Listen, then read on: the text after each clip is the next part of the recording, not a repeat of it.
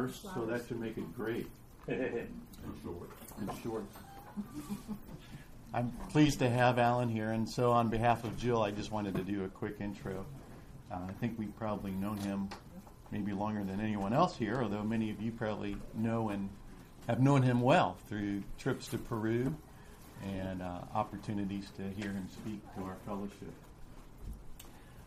Bill made a comment that Alan was from somewhere in Indiana, but that was totally wrong.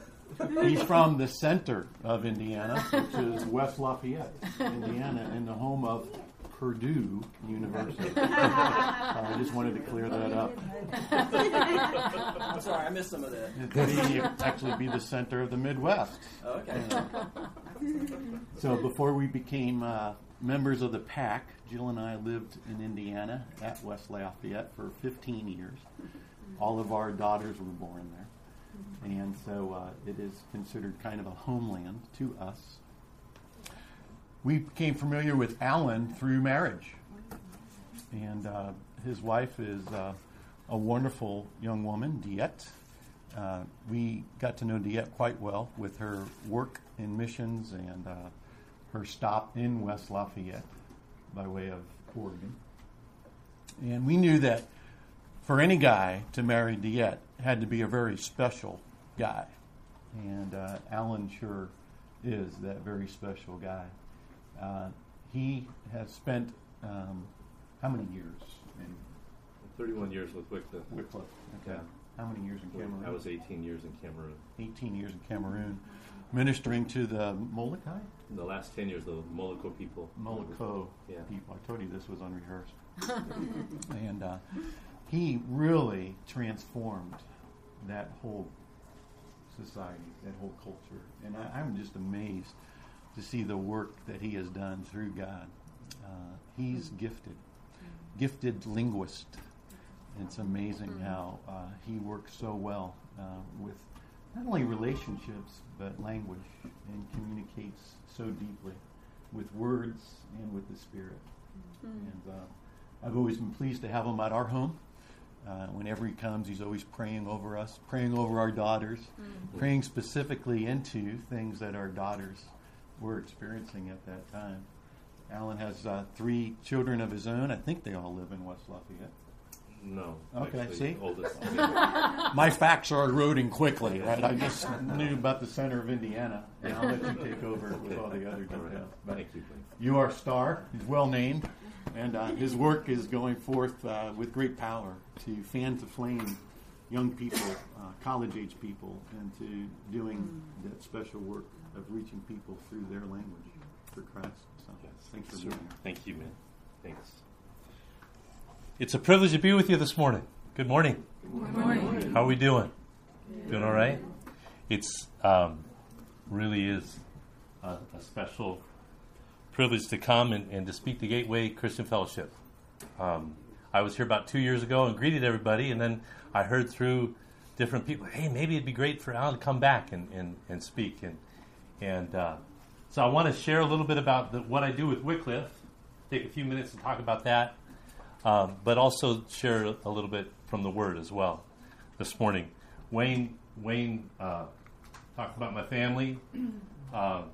Many of you know Peter. Peter and I were able to go to Peru together when we had a King's Kids team at the church there in Upper Room Christian Fellowship in West Lafayette, Indiana, on 2 different summers.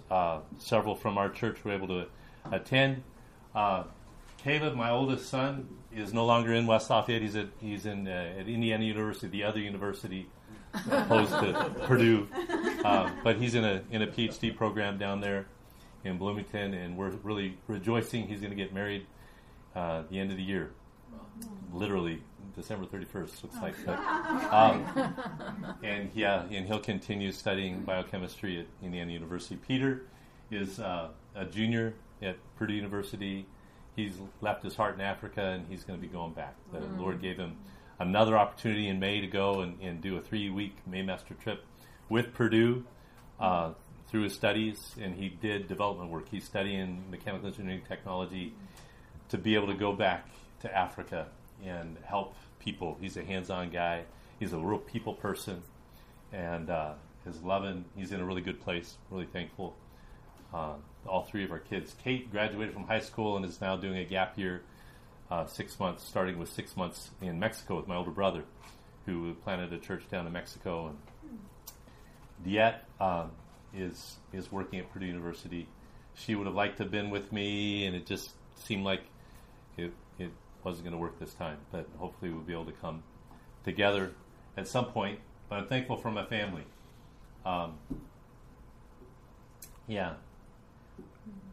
So there's a song. It's a really cool song. It's a good song, easy song that everyone can learn, and even the kids can learn. This song I learned in Africa, and it speaks a truth that is so true, right? He loves me so much. We know that God loves us, right? We know that because of the Word of God in our own language. But to sing this song is really cool. So we're going to learn it real quick. Everybody gets to sing, all right? We'll sing it all together. He loves me so much. He loves me so much. He loves me. My Lord Jesus loves me so much. He loves me so much. He loves me so much. He loves me. My Lord Jesus loves me so much. He loves me so much. He loves me so much. He loves me. My Lord Jesus loves me so much. So we got that down, right, in English. We're going to sing it in French. So I learned this in Cameroon. Cameroon is one of the only countries in Africa that's bilingual. French and English are the official languages, the languages of education.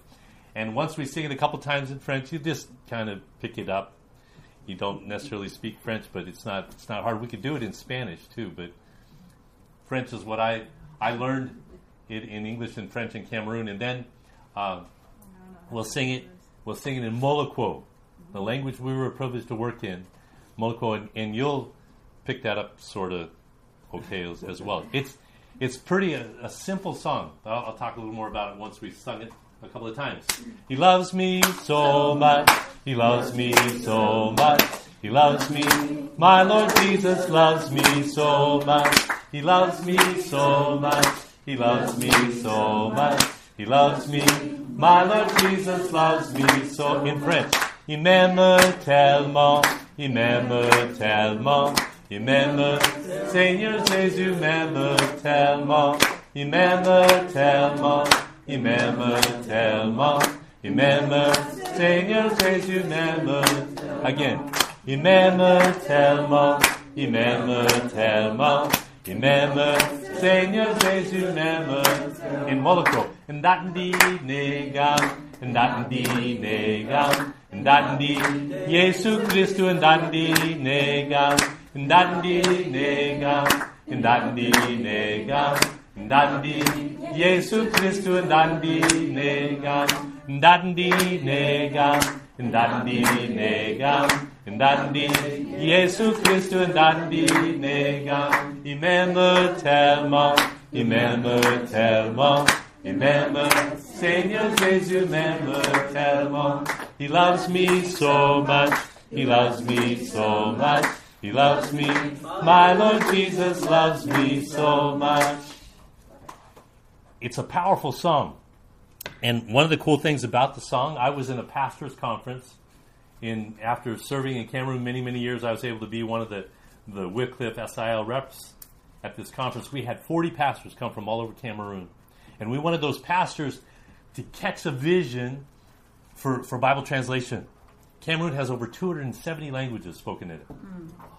And in order for the Bible to be translated into all those languages, it was going to take more than expatriate missionaries. We needed Cameroonians to catch this vision. And Cameroonians just go, well, how can we be a part? We want to be a part of this work. And I got to teach this song to all these pastors. And it was a cool thing because we sang it in Molokwo. And for Cameroonians, it was pretty easy because they're already speaking 2 or 3 or 4 languages. Well, as soon as we sang in Molokwo for like 3 or 4 times, one of the pastors says, can we do it in my language? And on the spot, he translated it into his language. And he'd sing it one time, and all the other pastors, everybody would listen, and we joined in, and we were singing it in his language. And then as soon as we sang it for a few minutes, a minute in his language, we'd go into another language. We did it We're singing for 15 minutes. Wow. 15 minutes. He loves me so much. And it's true. We know it's true. But there's something powerful about being able to sing it in your own language. Sing this truth in a language in your heart. And there was such joy in that room. They get to sing it in there. And he loves me so much. And here's the thing. There are lots of languages in the world. Anybody know how many languages there are? 7,000? Almost 7,000 languages in the world. And I have the privilege, so I spent 18 years in Cameroon, Africa, working in Cameroon. But now the last 9 years I've lived in West Lafayette, Indiana. And What language do they speak? what language they speak? Yeah. What language that Hoosier talk. And here's the thing though. With 7,000 languages in the world, there's still a lot of languages without the Bible. You see this? See that? What's your name? Henry. Henry? What does that look like? Bible. It looks like a Bible, doesn't it? Feel it. Even it's got a nice leather cover, doesn't it? Did you know? What do you think, Simon? Does that look like a real Bible? Kind of does, huh? Yeah. You know what that says? Holy Bible. It says Holy Bible on it. This is the Bible. This is the cool thing now. This is the Bible in over 1,700 languages. And that, right here, 1,700 languages. This is what the Bible looks like in 1,700 languages. Right? This is what it is. Isn't that lovely? Isn't it? It just, that's what the Bible is in 1,700 languages. This is the Bible for over 1,700 language groups. 165 million people. What is it about this? It's blank. It's blank. What does that mean? They don't have the Bible in every In every 1,700. country. All those people don't have the Bible in their language. That's right. Here's another way to look at that, right? What's this called? Holy Bible. Holy Bible, right? So if we look at the Holy Bible, right? We say for these 1,700 people groups, 165 million people, this is what the Bible looks like. Blank. It is. It's blank, right? Blank. Yeah. But here's the thing. In lots of places in the world, people go to church. Like you guys are in church today. They go to church. And church is in another language. It's not in the language they speak at home, right? So they go to church and they try to understand. And it's a lot like this. They hear the words. They hear the words. But it kind of is hard for them to understand. Right? So it's kind of hard. There's pictures, right? Is there any color? There's no color, right? This is the way it is for lots of people in the world. The Bible isn't in their own language. That's a problem, don't you think? Here's the cool thing. When the Bible comes to people in their own language, this is what it looks like. It comes alive. Right? That's what it looks like when it's in their own language. They can understand it. And it's colorful. It makes sense to them. Right? That makes sense? They can hear it and they can think, oh wow. That's what God wants to say to me today. If you can't hear the Bible in your own language, it's hard to understand it. We translated the Gospel of Mark into the Molucco language. Mark is almost all stories. So it's narrative text. Before you translate, you can study everything about a language. You study how the sound system works in order to develop an alphabet. These 1,700 languages, most of them don't even have a written language. They're only spoken, right? So you only speak it. That means someone needs to come and study it so you can write it down. And we did that with Molucco. You study how to write it, and you study the grammar. The last thing you have to study is how do they do discourse. How do they tell stories? So narrative discourse. How are they going to tell stories in that language? And we found out that for a Molucco story, it has to have onomatopoeia or idiophones, words that sound. Words that sound. What are some words that sound in English? Splash. What? Gurgling. Gurgling. Yeah, gurgling. That's great. Splat. I think splat is a really good idiophone. You know, you can just see it. You threw the egg at the wall. Splat. You know what's a word that sounds? You know Rice Krispies? Crunch. Yeah, crunch. That's good. Yeah. We got to the book, the Gospel in Mark chapter 6. Mark chapter 6. What's this a picture of? Can you tell what that's a picture of? Yeah. Is there somebody? There's a boat there, right? I can tell the picture. What do you think this is a picture of? What do you what's it look like? Jesus walking on the water. Jesus walking on the water. Yeah. That's So- to me. Yeah. Jesus walking on the water. See, we got to Mark chapter 6, and the last part of the chapter, last half of the chapter, it's the story of Jesus walking on the water. But the way it goes, right? Jesus and his disciples are rowing in the boat. They're rowing across the lake to get away from the crowds. They had to rest because they didn't have time to eat. There were so many people, right? But the people got there where they were going across the lake, got there ahead of them. Jesus got off that boat, and there were thousands of people there. And it says that Jesus had compassion on them. They were like sheep without a shepherd, right? They were people. They were in. So he taught them. He taught them a really long time. It says he taught them for a very long time. They got really hungry, and he fed them all, feeding the 5,000. He sent the people away. And he told the disciples, "You roll back across the lake." And Jesus went up to the hills to pray, right? Went up the hills to pray, and it says then early in the morning, "Duzurgina, Yesu ololai kadria balinaka tepat nasak." Did you hear an idiophone in that? Tepat. All right, I'm going to ask the kids, what do you think the tepat is? Give it a guess. What do you think?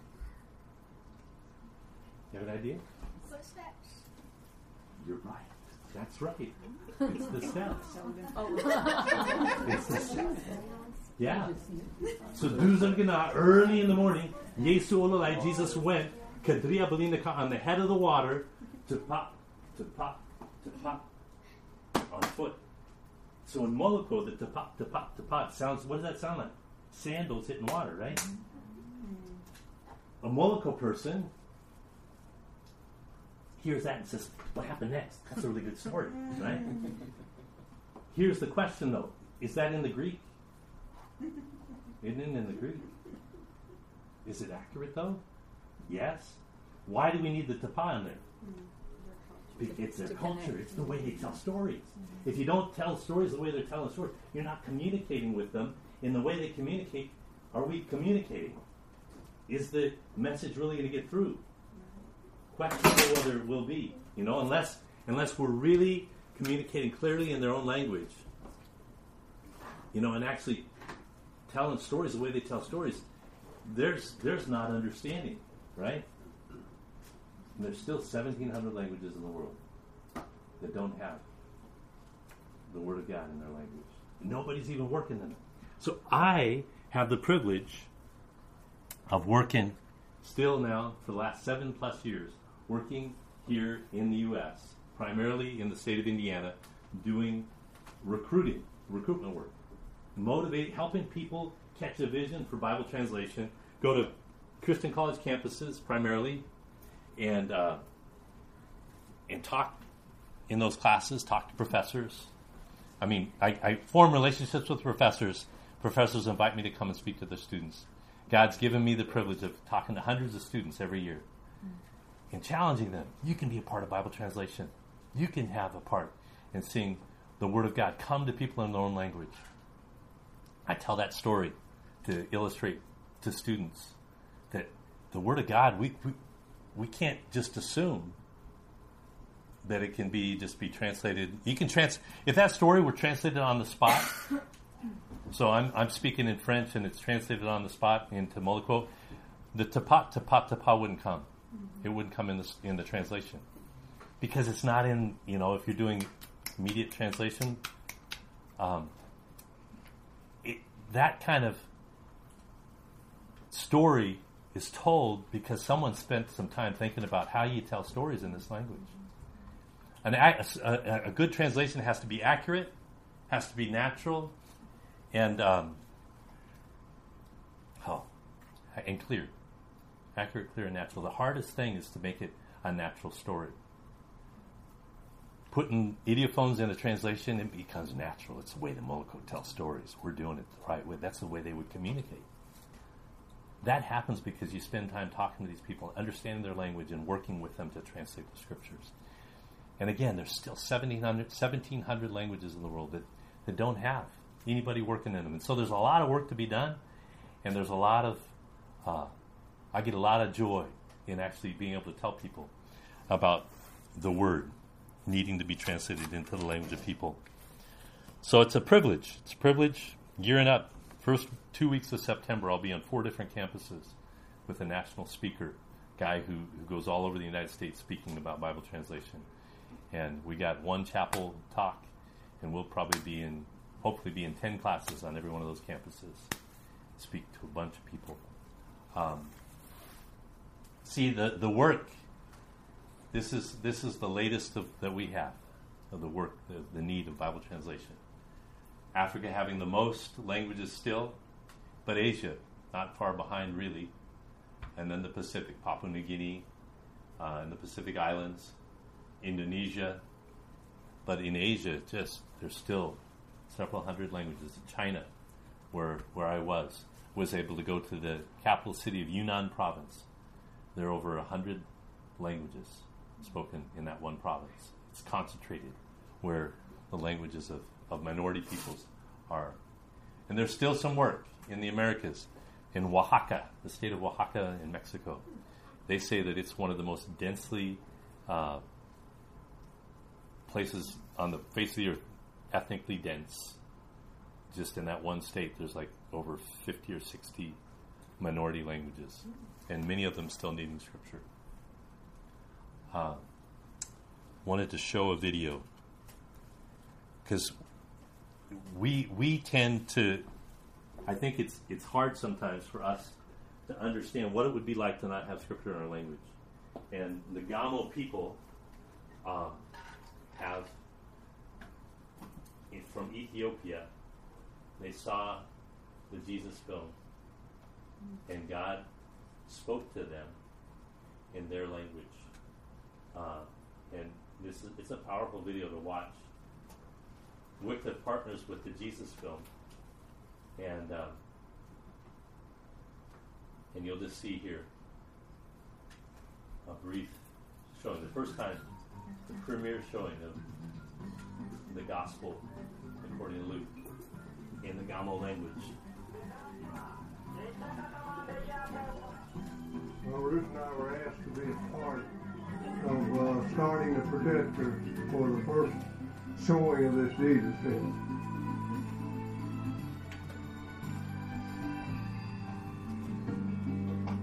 Just to know that there's people here who have never heard of Jesus, and now they're going to get to see him and hear him talk in their own language. That's the amazing part to me. I was just awestruck by the number of people that were present. Probably we would guesstimate about 4,500 people came to the premiere, and we were just blown away by the numbers. For these people to see Jesus speak in their own Gamo tongue for the first time has got to be a great experience.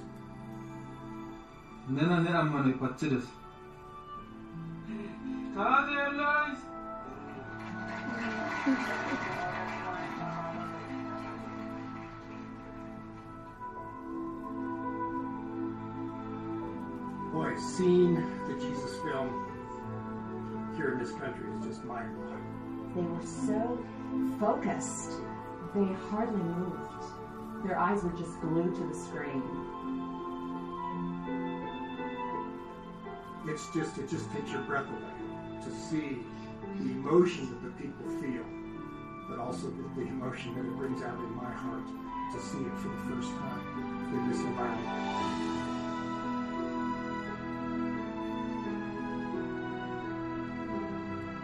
I thought, God is really speaking to them. They're not watching a movie.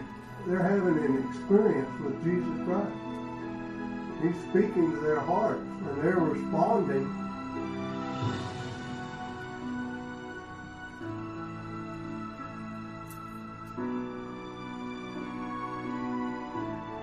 They were just moved. You could hear them groaning when things would happen.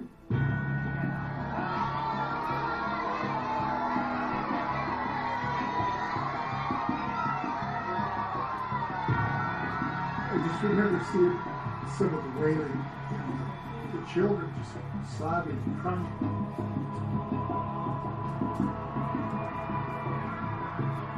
It just took my breath away.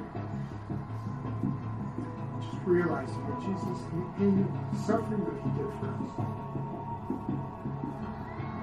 was just a little too much to bear.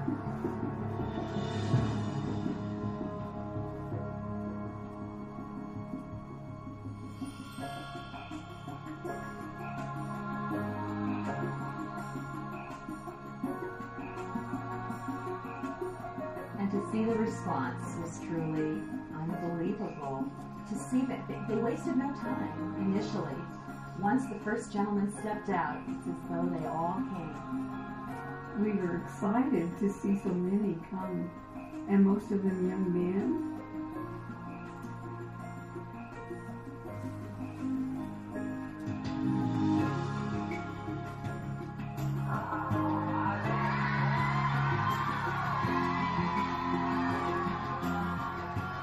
What is more of a blessing than seeing people come to the Lord? I cannot think of anything better.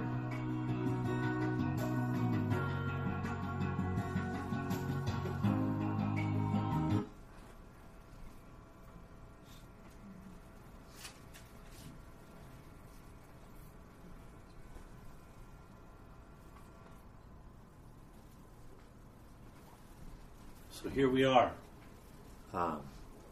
Gateway partners with churches in Peru to see the gospel come to people in their own language. And Jesus Film partners with Wycliffe and partners with the church in Ethiopia to see people come to Christ. And we in our own lives, right, we're trying to minister and reach out to people and for them to come to faith. And I was challenged reading this book by a pastor named Lee Thomas, and just wanted to take a few minutes and talk about some of the things that the Lord challenged me. I shared this at our church there in West Lafayette, and the pastor got up and said, "I'm believing that God's going to answer prayer as we begin to pray for the lost effectively." And one of the cool things, the testimony is that a young man from China that we had befriended for 4 years, we started some intense praying for Hai Chin, and he finally came to faith. And within a month of being able to share this message, and he got married just this last week in the church, and both he and his wife know the Lord. We are urged. Paul urged Timothy. I urge then, first of all, that petitions, prayers, intercession, and thanksgiving be made for all people, for kings and all those in authority, that we may live peaceful and quiet lives in all godliness and holiness. This is good and pleases God our Savior. Verse 4 says, who wants all people to be saved and come to a knowledge of the truth. We know that God's desire is for everyone to come to salvation. It's easy for us to forget that, though, right? It's easy to forget that God wants every terrorist to come to faith. He wants every confused transgender person who spews hatred towards Christians. He wants them to come to faith. It's hard for us to remember that atheists. He wants all the atheists, all the people that Wayne gets to work with at a university, in university campuses today in the United States, very anti-God. But he wants every one of them to come to faith. right? We know that. It's just one verse. But we have a part to play by giving prayers, petitions, and intercession. What does it mean to intercede? We have examples of intercession. Moses interceded for Israel on different occasions. In Exodus 32, we see where Moses interceded for the nation of Israel. It's powerful. 32, verse 9.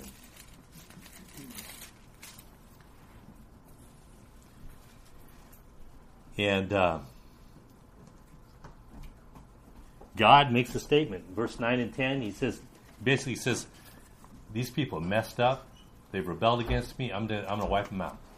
Right? That's God's statement. And Moses doesn't throw up his hands and go, oh no. He cries out to God and he intercedes. Verse 11, he intercedes and says, Moses sought the favor of the Lord his God. O Lord, he said, why should your anger burn against your people whom you brought out of Egypt with great power and a mighty hand? Why should the Egyptians say it was with evil intent that he brought them out to kill them in the mountains and to wipe them off the face of the earth? Turn your fierce anger, relent, and do not bring disaster on your people. Remember your servants Abraham, Isaac, and Jacob, and Israel, to whom you swore by your own self, I will make your descendants as numerous as the stars in the sky. I will give your descendants all the land I promised, and it will be their inheritance forever. And verse 14 is powerful, right? Moses speaks the word of God back to God. He says, God, remember you said this. And then verse 14 says, God relented. Then the Lord relented and did not bring on his people the disaster he had threatened. Moses stuck his neck out for a whole nation of people. We are called. Wow, somehow I was advancing forward, didn't even know it. To do what Moses did on behalf of people. Samuel, on behalf of the nation of Israel, says, I will intercede for you. 1 Samuel 7:5. David speaks. He says, I, the shepherd, have sinned. He's king at this point. He says, I, the shepherd, have sinned and done wrong. These are but sheep. What have they done? Lord my God, let your hand fall on me and my family. Do not let this plague remain on your people. He takes ownership for his failings, right? It's a hard thing to do. But then he says, God, let the judgment fall on me, not on the people. In Hezekiah, 2 Chronicles 30:18, may the Lord who is good pardon everyone who sets their heart on seeking God, the Lord. And the Lord heard Hezekiah and healed the people. We are called to intercede for people, for nations, for individuals. We have examples in the Bible of that happening. Jesus, the intercessor, in Hebrews 7:23-25 says, now there have been many of those priests since death prevented them from continuing on in office, but because Jesus lives forever, he has a permanent priesthood.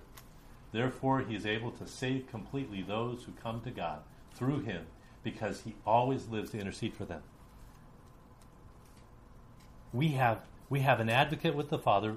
Jesus is in heaven. If we intercede for someone, we can intercede on behalf of what Jesus has already done, and Jesus is there interceding for them. He's able to save completely those who come to God through him. 1 Peter 21:5 says, you also, like living stones, are being built into a spiritual house to be a holy priesthood. We're called to intercede as priests in the kingdom, right? You and I. We're called to be those who would stand in the gap for the lost around us. We're called to be those who would say, he loves me so much, he loves you. He loves you so much, right? God loves you. Still 1,700 languages in the world.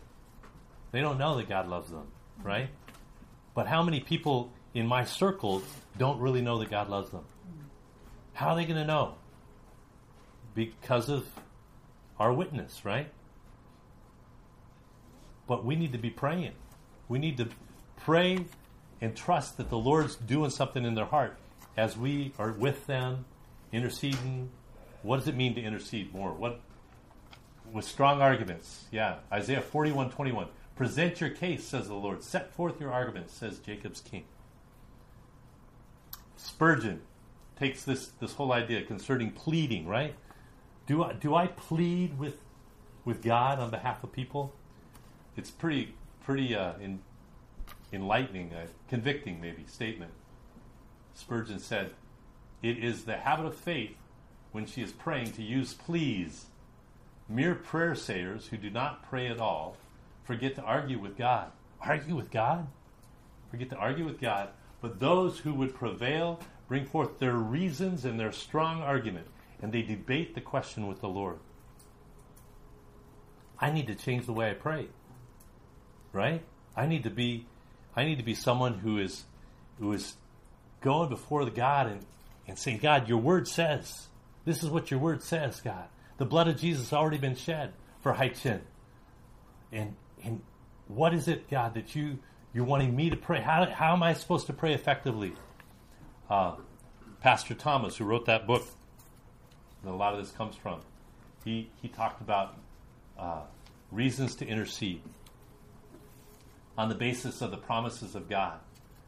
2 Peter 3:9, he said, God, your word says that you're patient. You're not wanting anyone to perish. Lord God, in your patience, Lord, would you bring salvation to this person? Everyone who calls on the name of the Lord will be saved. Father, I ask, God, that you would release your grace, that this person would call on your name. We pray in the word of God on behalf of those people that God has put in our lives to bring to salvation. Pray because of the power of God to save. Paul said, I'm not ashamed of the gospel of Christ, for it is the power of God unto salvation. Lord, let your word speak to this person. Open their eyes, open their minds. Father, bring them to understand. 1 Corinthians 1:16, my message and my preaching were not with wise words, but with the demonstration of the Spirit's power. God, release miracles in this person. They don't know you. They don't know you. So, am I praying that they would? Am I praying that God would do miracles in their lives? That God would heal them? People that we meet, that we know, right? And we know they need Jesus. Maybe they practically curse the name of God, right? But they need a healing. They need, they're broken. They're hurting. We pray, Holy Spirit, work a miracle in their lives. So it's the grace of God expressed in their lives. For by grace are you saved through faith, right? That's what the word says. God is our Father. He's our Creator. He's the Redeemer. He's the Lord. What does that mean? In my life, it means so much in my life. On the basis of who God is, we can stand in the gap for people to be saved. And we need to. God is love. He's mercy. His grace. His long-suffering. All these things are present in who God is. And it should motivate and even change the way I pray for the people around me that are lost. There's issues of the personal things that influence how I pray. In Psalm 66, 18 and 19, if I cherished sin in my heart, the Lord would not have listened, but God has surely listened and has heard my prayer. The desire, we need to be seeking the Lord in our own heart, in our own lives, right? If we're going to be praying effectively for the lost around us. In Matthew 9:21, Jesus touched their eyes and said, according to your faith, let it be done to you. Having faith, trusting that God can do a miracle. It's a miracle, right? Someone is healed physically. Salvation is a miracle. So we're asking God to do a miracle in this person's life, to bring him to salvation.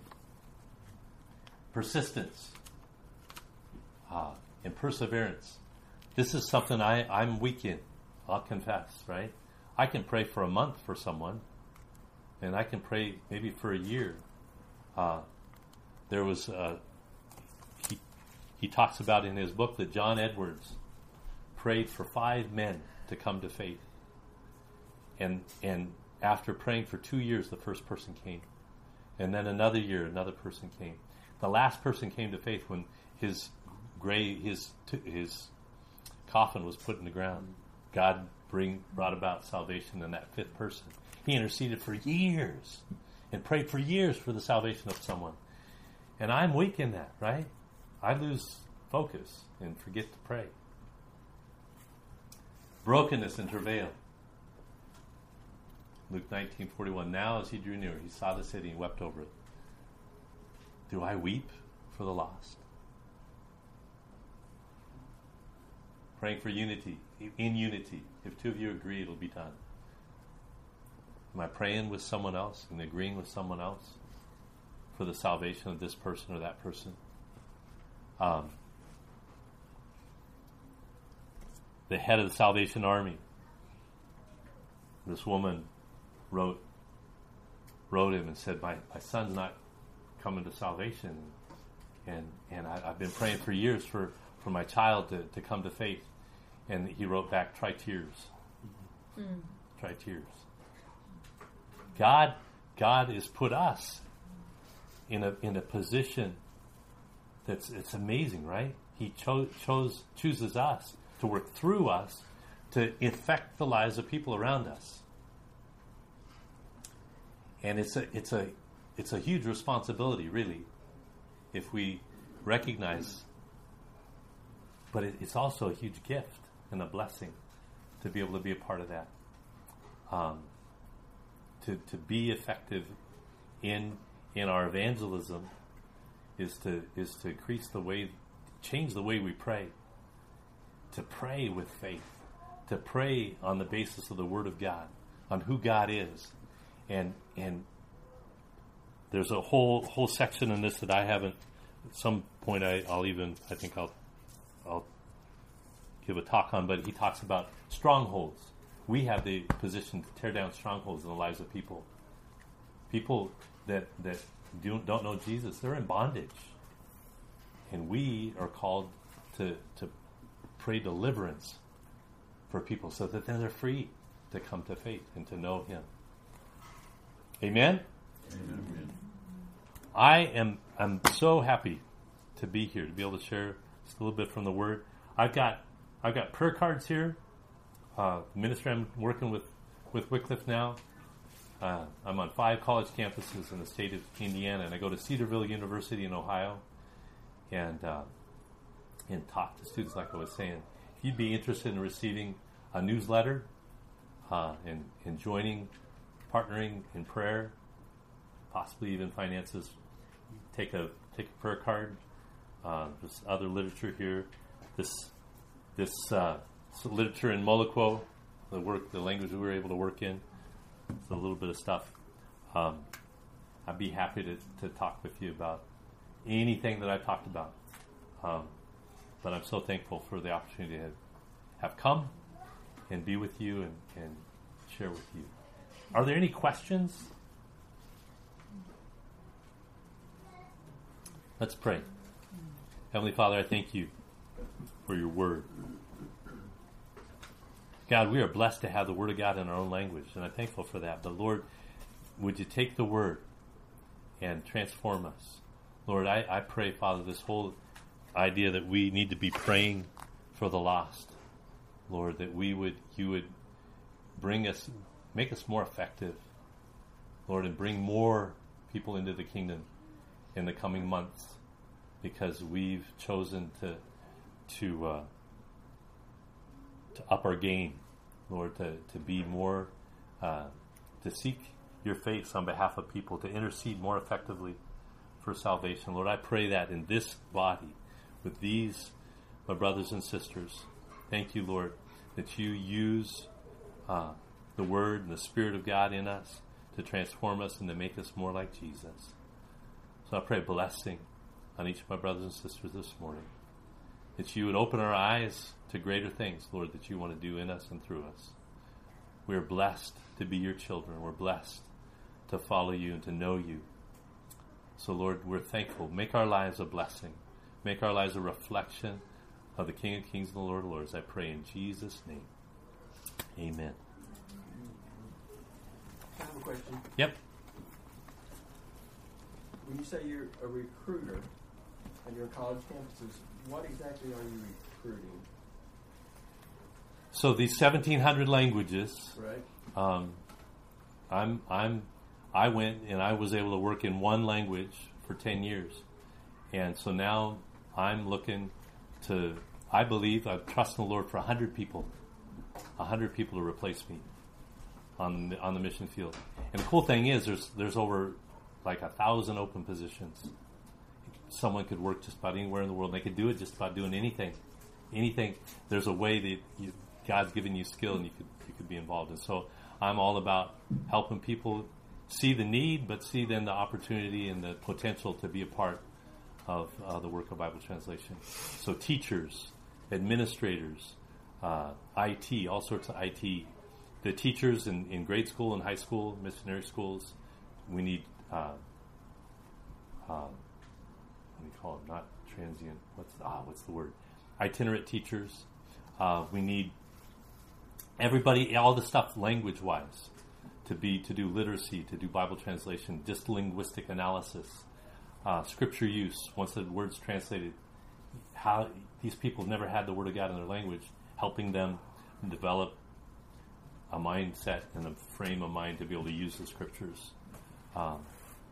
Aviation, need people that can do all sorts of stuff. Aviation, transportation, the Pacific, Papua New Guinea and the Pacific and Indonesia. Some places the only way you can get there is by boat. And so there's a whole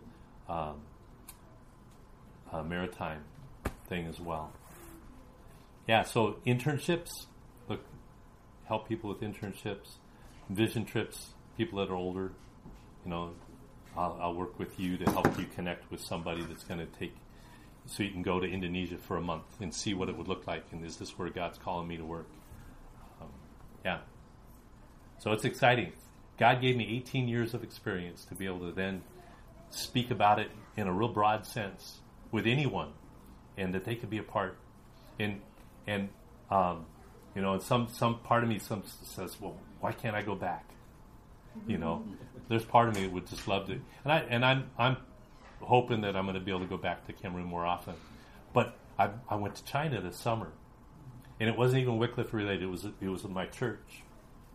But now I got on my heart to go back with 4 or 5 students and go into some of these villages that don't have scripture, and make it a combined ministry linguistic thing, and expose these young people to the work of Bible translation. Those are the kind of things I'd like to do, and it's kind of what Crosswave does when they go to Peru, to ignite vision in the hearts of young people, that they can be a part of ministry. Is there any other group doing what Wycliffe does, or is Wycliffe the main one doing it? It's the largest translation organization, but there's New Tribes, International Mission Board, Pioneers. There's Lutheran Bible Translators, Pioneer Bible Translators. So there are lots of different organizations that are involved. Wycliffe would be the largest. The tagline that Wycliffe has used for the last almost 10 years now is that we're partners in Bible translation. There's a big recognition that in order to complete the work of Bible translation, it's going to take more than one organization, one church, one. And what about recruiting? Has that dropped off? Has that become more of a problem? It's a challenge. We are losing Wycliffe USA, Wycliffe Bible Translators. We are losing more members than we're gaining every year now because of the organization being around for 70 years. People are retiring and aging out. Yeah. So it's a huge. We're looking for the silver bullet. What's the way? How can I get 10 recruits? If all of my colleagues, if we got 10 recruits every year, we'd be ahead of the game. But that's a challenge. Young people hear of multiple opportunities, ways they could serve and be a part of multiple ministries, and to be a part of Wycliffe is it's a different kind of a commitment. It's more of a long term. Generally speaking, it's more of a long term commitment. Let me just add on a personal note. don't think Alan would share this, but I feel like this shows the heart of the man that he is. I think that based on what you're hearing and what he said, he'd still probably be in Cameroon today. I think his heart is still for that people and the work there. And I appreciate the seed that you planted. But I know that it was really difficult for Liette for a number of years. And I think out of compassion, deference, and love for his wife, he chose to come back, seeing that God wanted him to be planted and working here with us in the United States. So I just want to share that on your behalf. Thank you. Yeah. Well, and then the other thing is, to complete that thought, I went overseas in 1987, and computers and everything were just really starting up, right? I had a clunky little computer, and then all the programming happened in the next 15 years, right, into the 90s. And I've never felt like I was on. I had to learn it on the go, right? I didn't get to get trained. The cool thing is, again, God gave me 18 years of experience. I can talk about this work in real clear ways and stuff. And now I'm talking to a generation who grew up in this, technology and software and program. Of course you can do it. I bet you could do this and this, And so I'm working with a generation who's going to see the task of Bible translation completed. And God's gifted them in ways that I can't do, but I have the privilege now of helping them go, oh, I can do this? Yeah, you can do it. I heard about Bible translation when I was in junior high. I was a 7th grader. I went to a 4-hour conference on a Saturday afternoon. And I heard all about languages and linguistics and literacy and Bible translation, mission aviation. We saw a documentary movie by Marilyn Laszlo, Mountain of Light, and it was on a reel, right? Back then when they didn't have, but I came away from that going, I could be a part of Bible translation. I had no clue what that meant, but the Lord captured my heart that day. And he led me through junior high, high school, and college, and I became a member of Wycliffe right out of college. And so God is going to raise up. Is it hard? Yeah. Is recruiting hard? Yeah, because for a young person nowadays, I'll do long term. Sign me up for 2 years, or and they're used to mission trips that last 10 days, and I don't even want to call those mission trips. What we did in China, it was an outreach trip. We went on a China outreach trip. It wasn't missions. Mission is something that really does take long to see effect, long-term effect. And you're talking with unreached peoples. It's going to take a long-term commitment. So I'm thankful. The Lord has given me experience that now I can sow into the lives of young people, and if they catch that vision, there's no reason why. And there is really, we live in a time of history where there's an acceleration of the pace of Bible translation like never before. More languages are being entered, and the work's being done in more and more languages. That we believe that this generation of young people are going to see, they'll see the last language receive Scripture in their language. It's going to happen. But it's God's work, and we're just trying to fit in and do what He's calling us to do. So thanks for letting me come and share with you all. Partner with you with prayer and stuff's a huge privilege. Have you all put a price tag on what it takes to get a language developed? It's been done.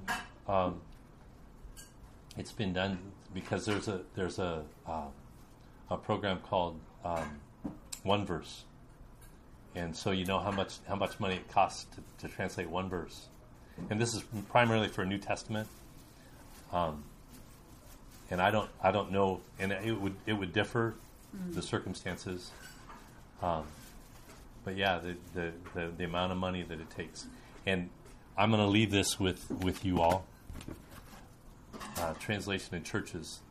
There's a web presence on Wycliffe's website. There are churches that are partnering with a language, helping. They're going to provide the funds for them to translate the Gospel of Mark and to see it launched.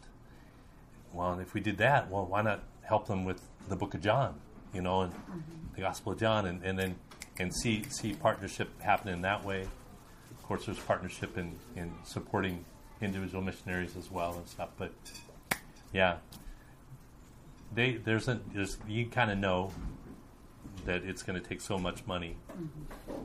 If the Lord raises up nationals in that group to be trained, then the work can be done more quickly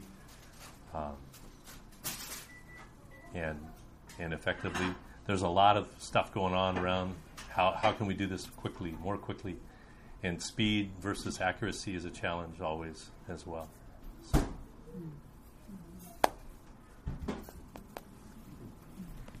Thank you, Alan. Thank you, Alan.